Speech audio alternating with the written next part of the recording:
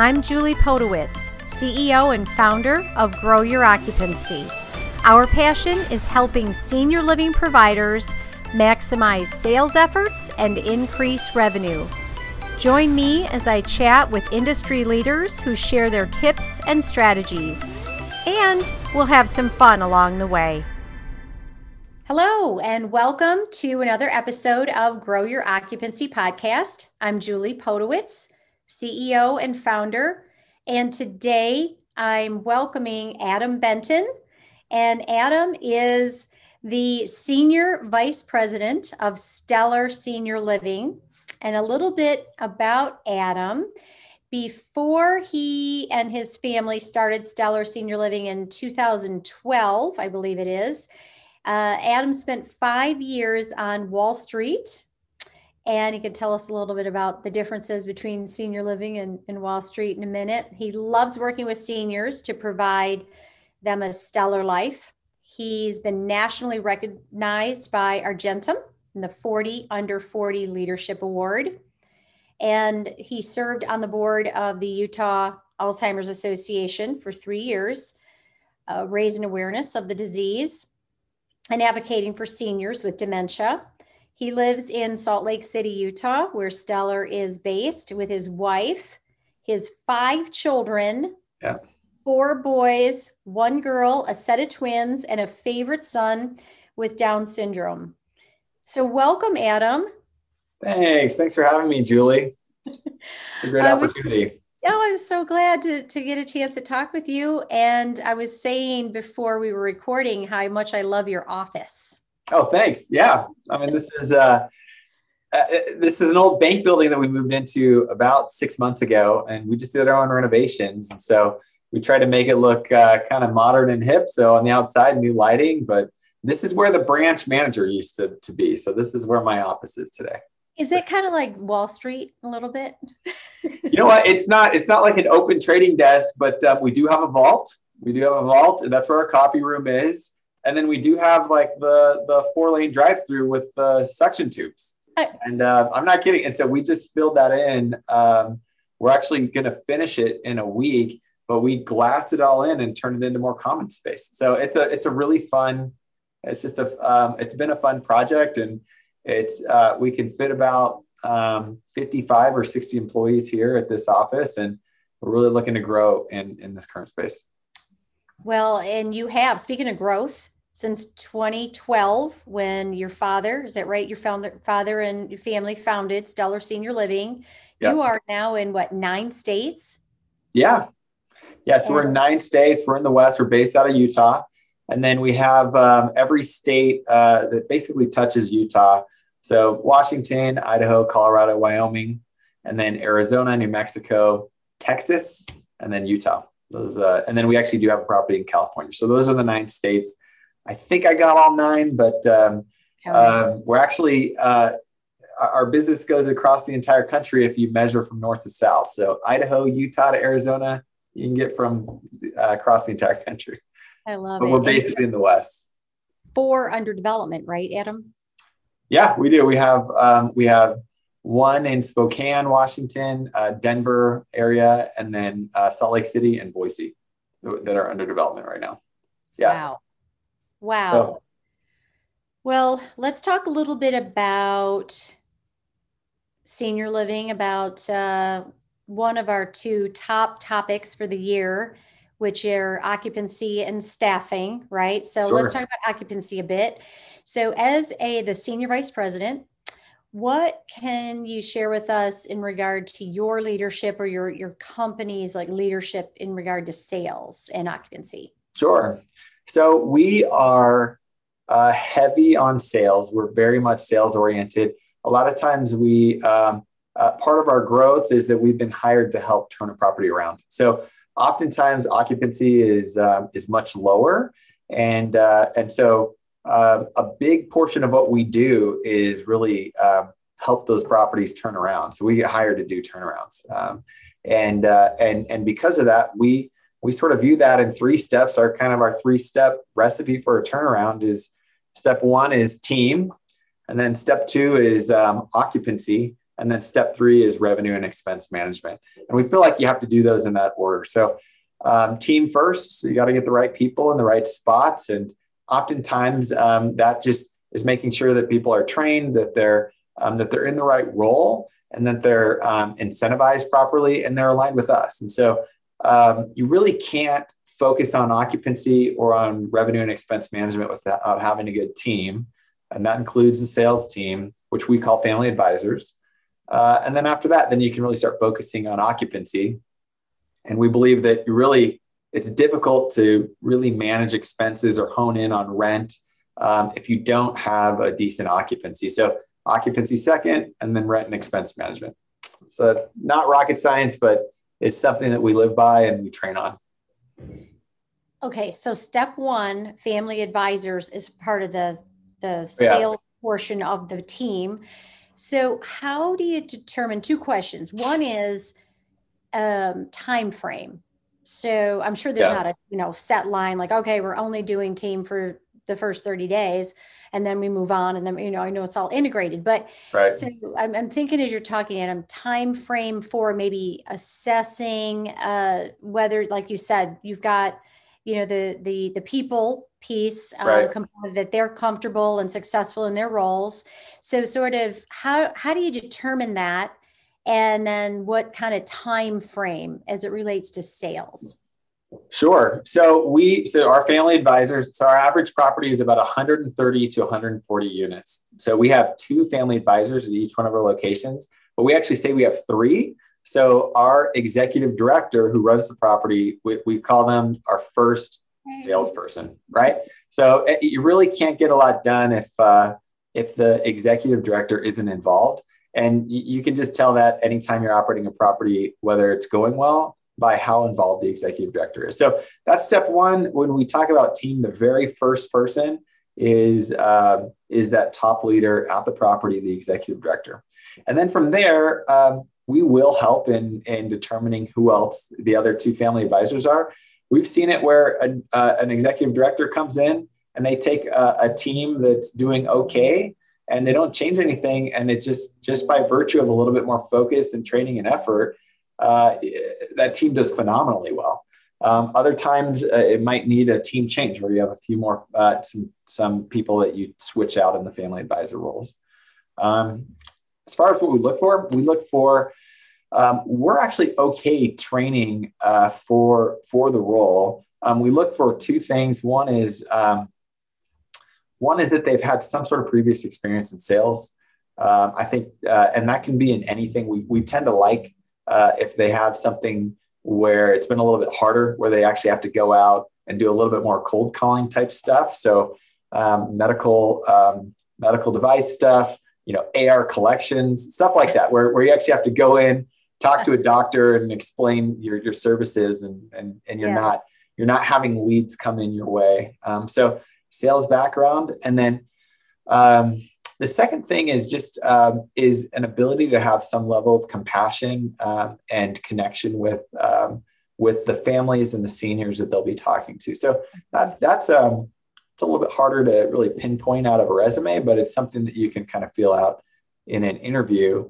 If you have those 2 things and you have a really good drive, that is a recipe for success, I think. So we look at that executive director first, and then on top of that, just somebody who's got a good drive. They got some sort of history doing this in other industries. It can be this, but other industries. And then they have a nice compassion for working with seniors.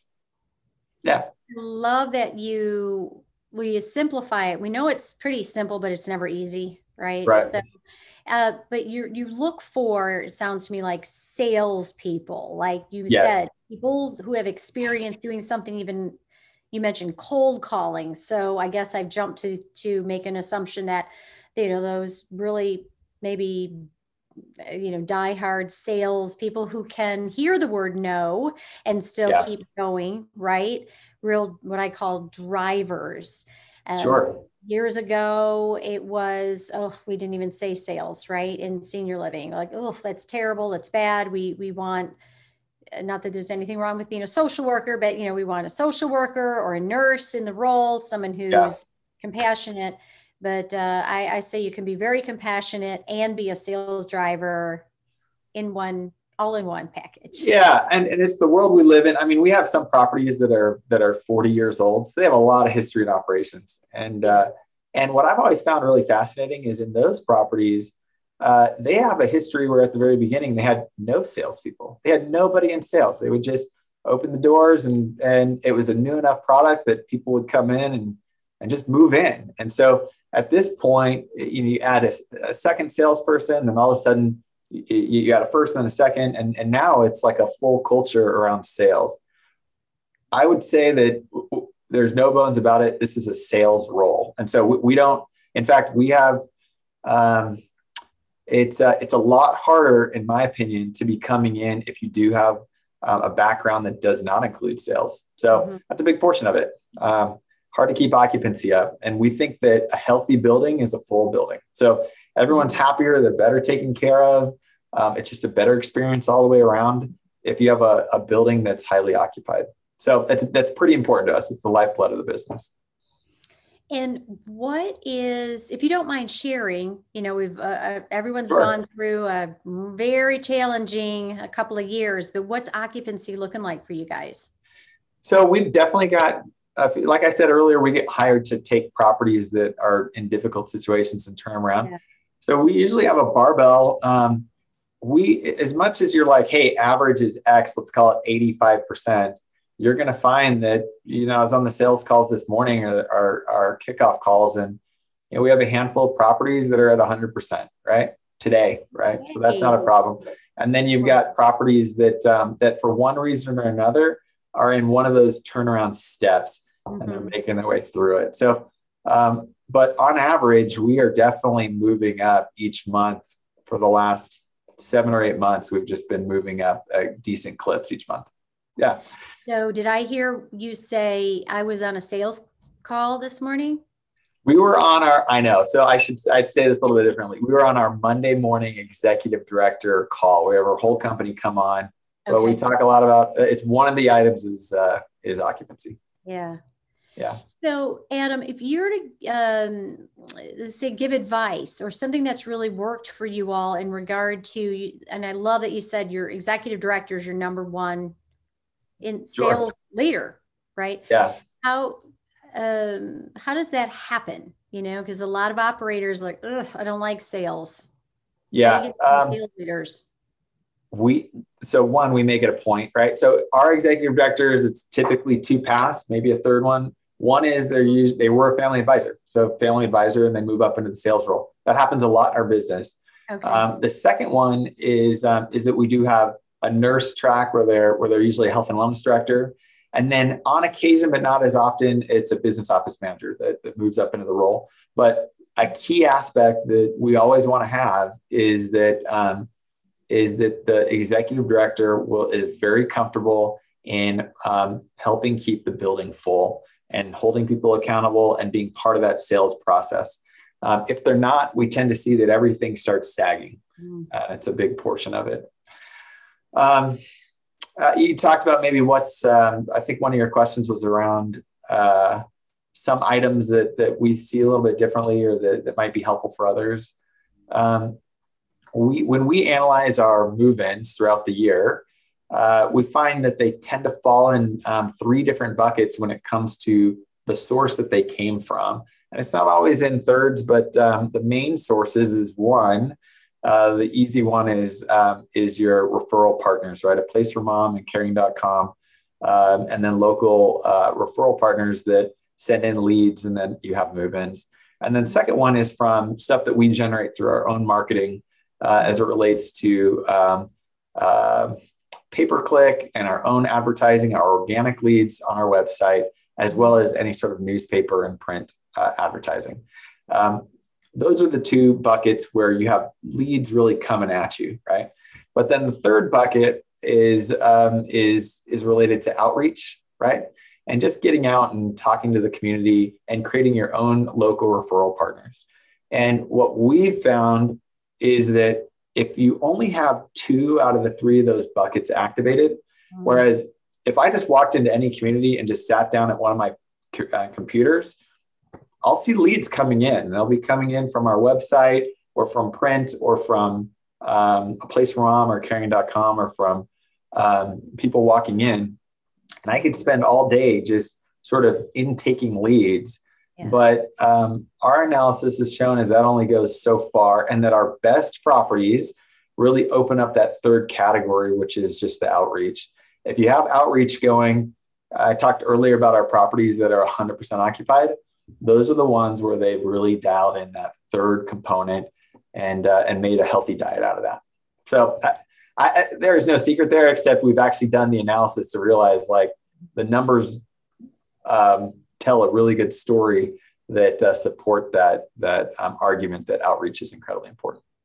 Oh, I couldn't agree with you more. So talk to me about outreach and what does Stellar have, like requirements around this or benchmarks, expectations? Because I couldn't agree with you more. And I love, Adam, how you simplified it. And again, it's these 3 buckets, and right. All 3, we need it all. And if we're sitting back waiting, and a lot of our leads do come to us, which we're very fortunate, right? We're very fortunate that a large percentage do, but we could do so much better as a business, as an industry across the country, if we focus on this third bucket. Sure. So what do you all do? So I don't think there's a secret sauce here. And I think it, at a certain point, you have to rely on your family advisors or your sales managers to decide exactly how they want to approach outreach. Mm-hmm. But the lag measure or the output of that is that we see move-ins that we can connect to a referral that comes from a doctor's office, some sort of local vendor, somebody, home health and hospice, somebody that's working with you, and that there was probably some activity before that to get there. And so what we would consider the lead measure of that, which is what activities can you be doing as a salesperson to help push through that outcome, which is move-ins coming from a third source outside of stuff that you pay for, is just, in my opinion, it's just the amount of time that you're spending in doing some form of outreach. And as long as you're just saying, every day I'm going to spend X amount of time,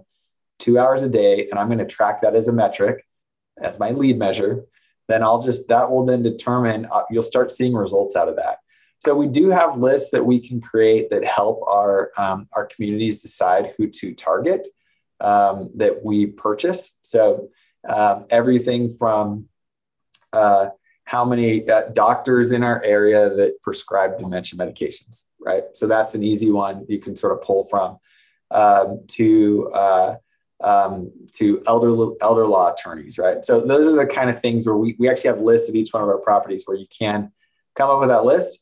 But in my opinion, you can still go through that list and determine just off the top of your head who's going to be stronger at helping. But it's a multivitamin approach. You just don't know who that's going to be until after you've actually spent the time and done it. So lead measure is just spending time doing it. It is an offensive activity.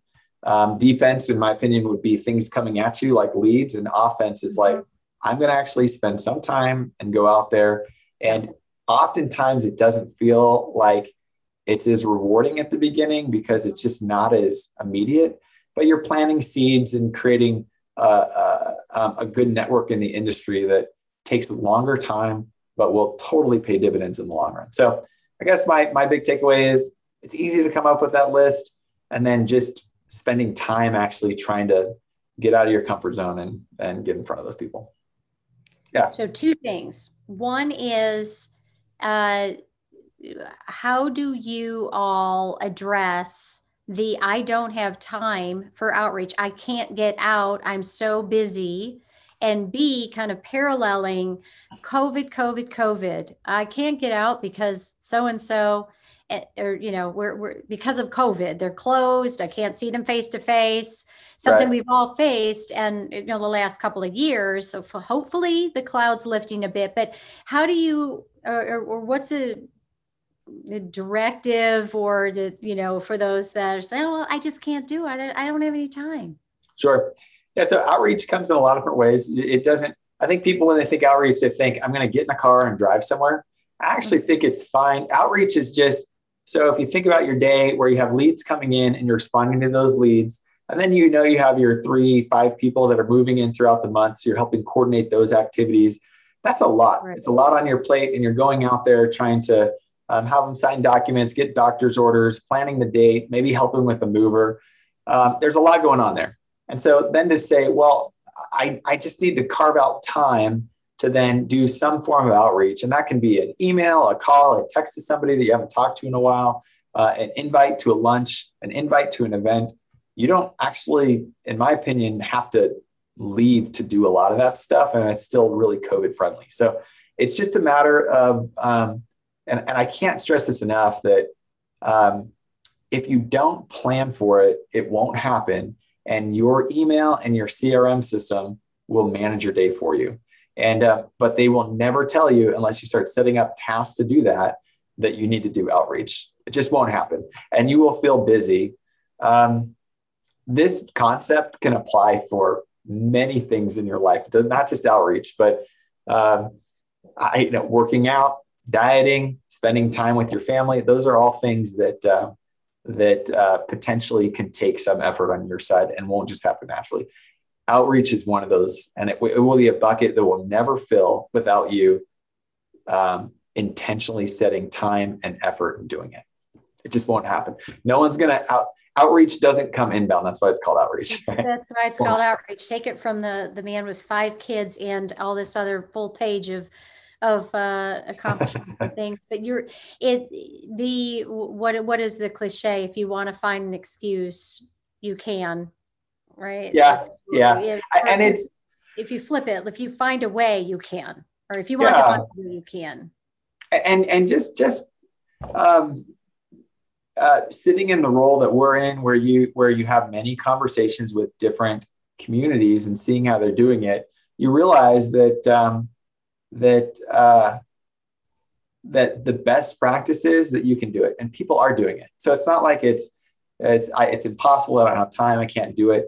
There are great examples where family advisors are figuring out how to put that as part of their day and not have to work 80 hours a week, but still get it done.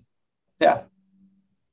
And COVID overall, what is one thing that you all had to pivot and do differently that you're going to keep doing now because you found, wait a minute, this was a great lesson. Yeah. Keep whatever it is. COVID forced everybody to change a lot of their habits and forced change. Yeah. And I think that's a lot of them are for the good. So just trying to keep those. As far as things that we would keep, I think the second part that you wanted to talk about was labor and hiring. Is that we just realized that labor and hiring is going to have to use the same level of sales rigor as occupancy and sales. So what we mean by that is everything that we know and do for sales, when it relates to a sales funnel, we want to have that same level of commitment when it comes to hiring employees. And we don't think that this is going away. In fact, if you look at the ratio of workers versus people outside of the workforce, that's only going to get more difficult over the next 10, 15 years. And it's going to be a competitive advantage if you know how to hire, train, and retain the best employees possible. And how we're doing that is we're actually approaching it just like a sales effort. How many leads, applications did we get in? How quickly did we respond to them? What kind of offer did we have? And then it's basically instead of lead, initial call, tour, deposit, move in. It's an application, an interview for a tour, sort of a signed interviews, deposit, and then you have the move in, which is their start date. But we are literally taking everything we know about sales and just putting it into recruiting, and it's going great. It's so that means that our weekly sales call on Tuesday turns into a weekly hiring call on Wednesday. Okay. Each property. What have you done recently to hire folks, and what does your sales funnel look like? So that's to go back to your original question about what has COVID done or changed. Mm-hmm. That's probably the biggest one for us Mm-hmm. is our That's a hiring huge one. practices. It's huge. It is. And Yeah. so, and how I love it. You're so spot on. How is this being tracked? You have a CRM for sales, right?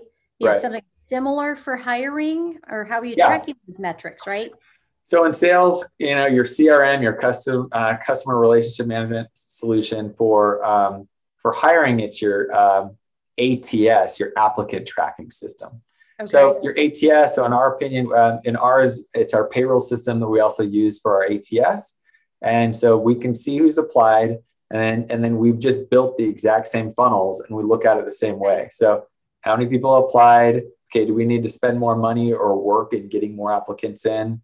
Great. Of those applicants, how many did we interview? So that's your sales funnel. From there, how many interview did we actually hire? Great. And then how many actually started after they hired? And the numbers look very similar to moving residents in. It's got a very similar feel to it. And so once you know that, then you have a sales funnel, and then you can determine where the leaks are and how to fix those.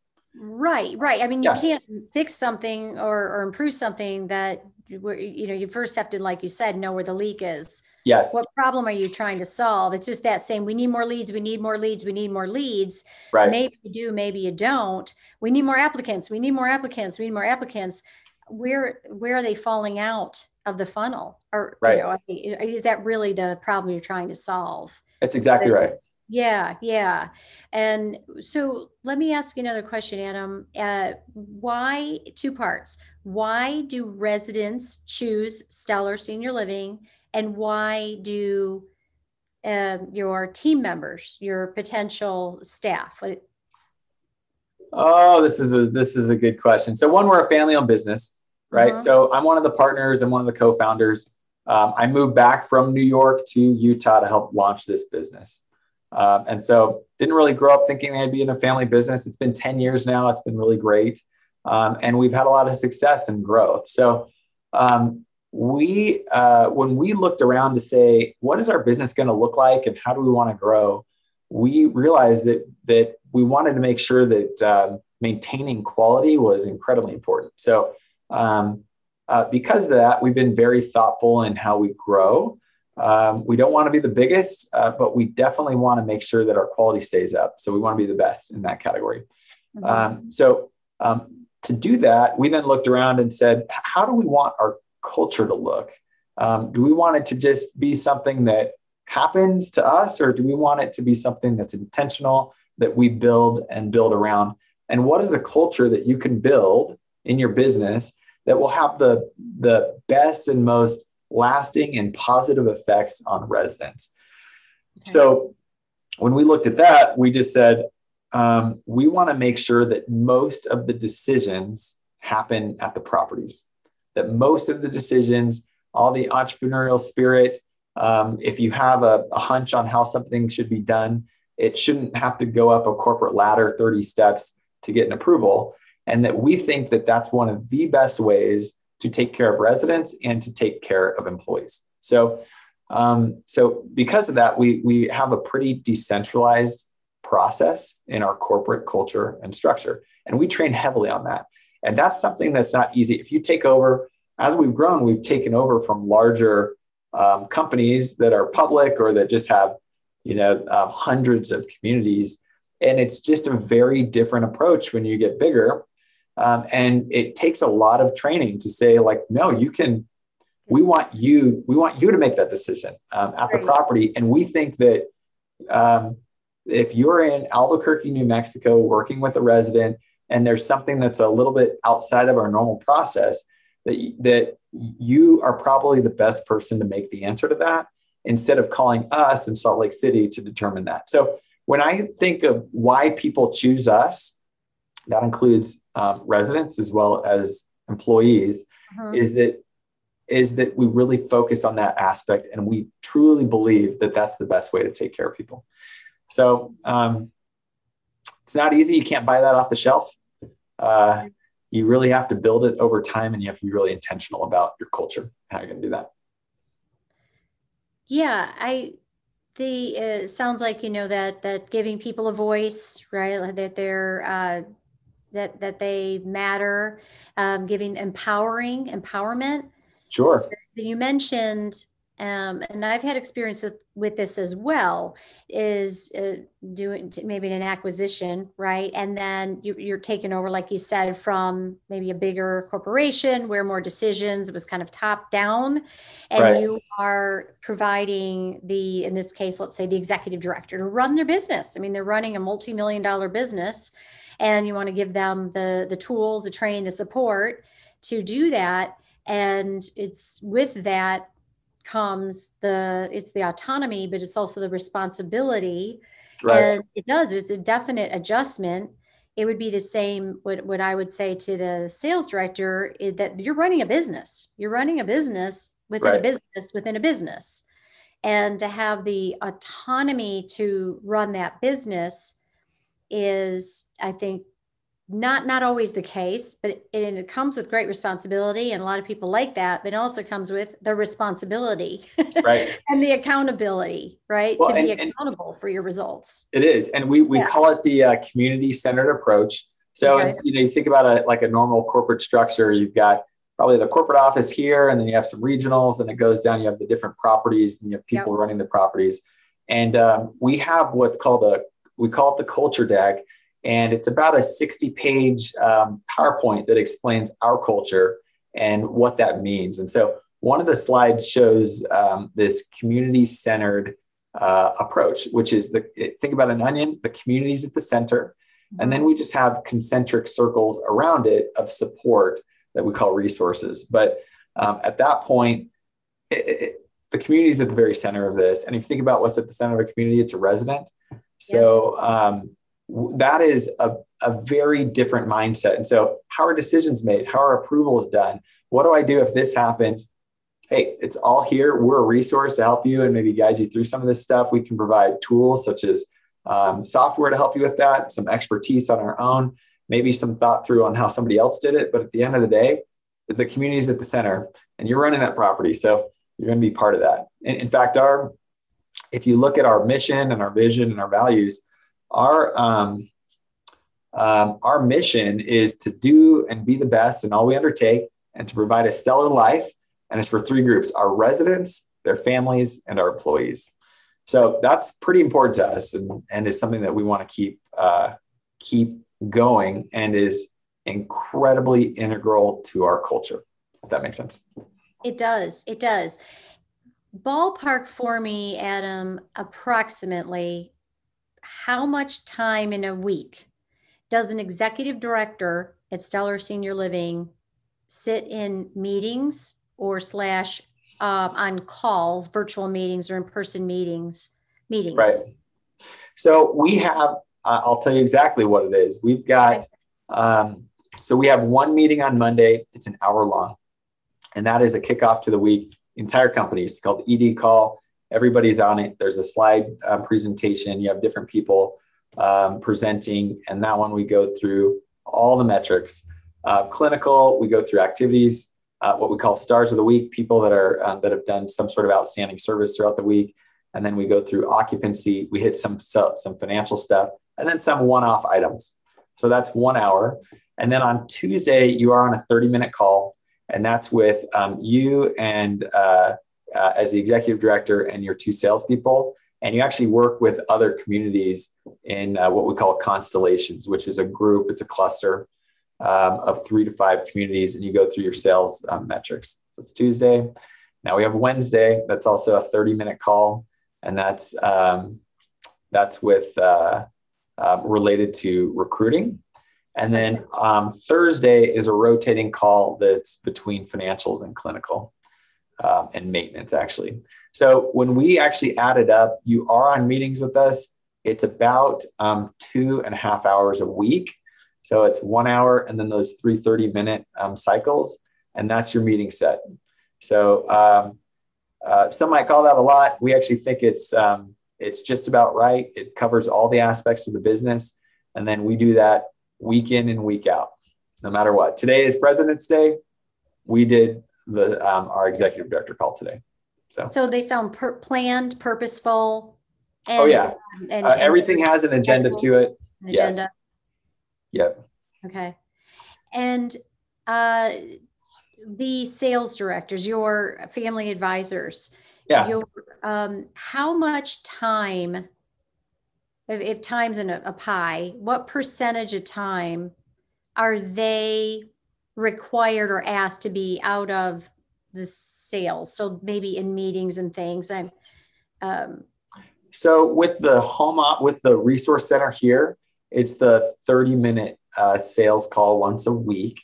Okay. And then after that, it's up to the communities on how they want to actually structure. If they want to be part of the stand-up, if they have a Thursday meeting with all the directors, if they want to have a daily sales meeting, it's up to them on how they want to structure that. Okay. So it just depends. So with us, 30 minutes a week. And then we do have online training that they can do on their own time. Gotcha. Yeah. Well, we know statistically proven, it just makes a lot of sense. The more time spent in sales, like you said earlier, outreach, just do it. Right. Right. The sales is outreach. It's all part of the sales bucket. We've got to be doing it. Right. Right. And we can't be pulled out. And you and I were talking briefly earlier at any level of sales, right? VPs, all the way through.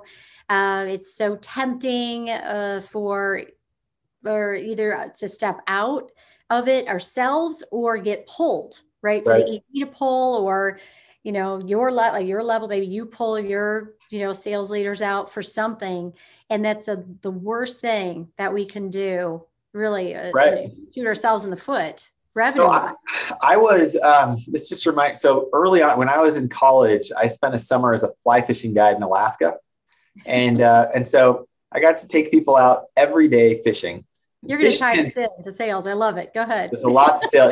Fishing and sales have a lot in common. I love it. I remember I took a couple out where clearly the husband was really just very interested in wanting to be there fishing. His wife, not so much, but she was there just to support him. And so we're on a boat, I'm rowing, right? There's two of us, we're going down a river. And so she was just in the back and just fishing the entire time, just had her line in the water.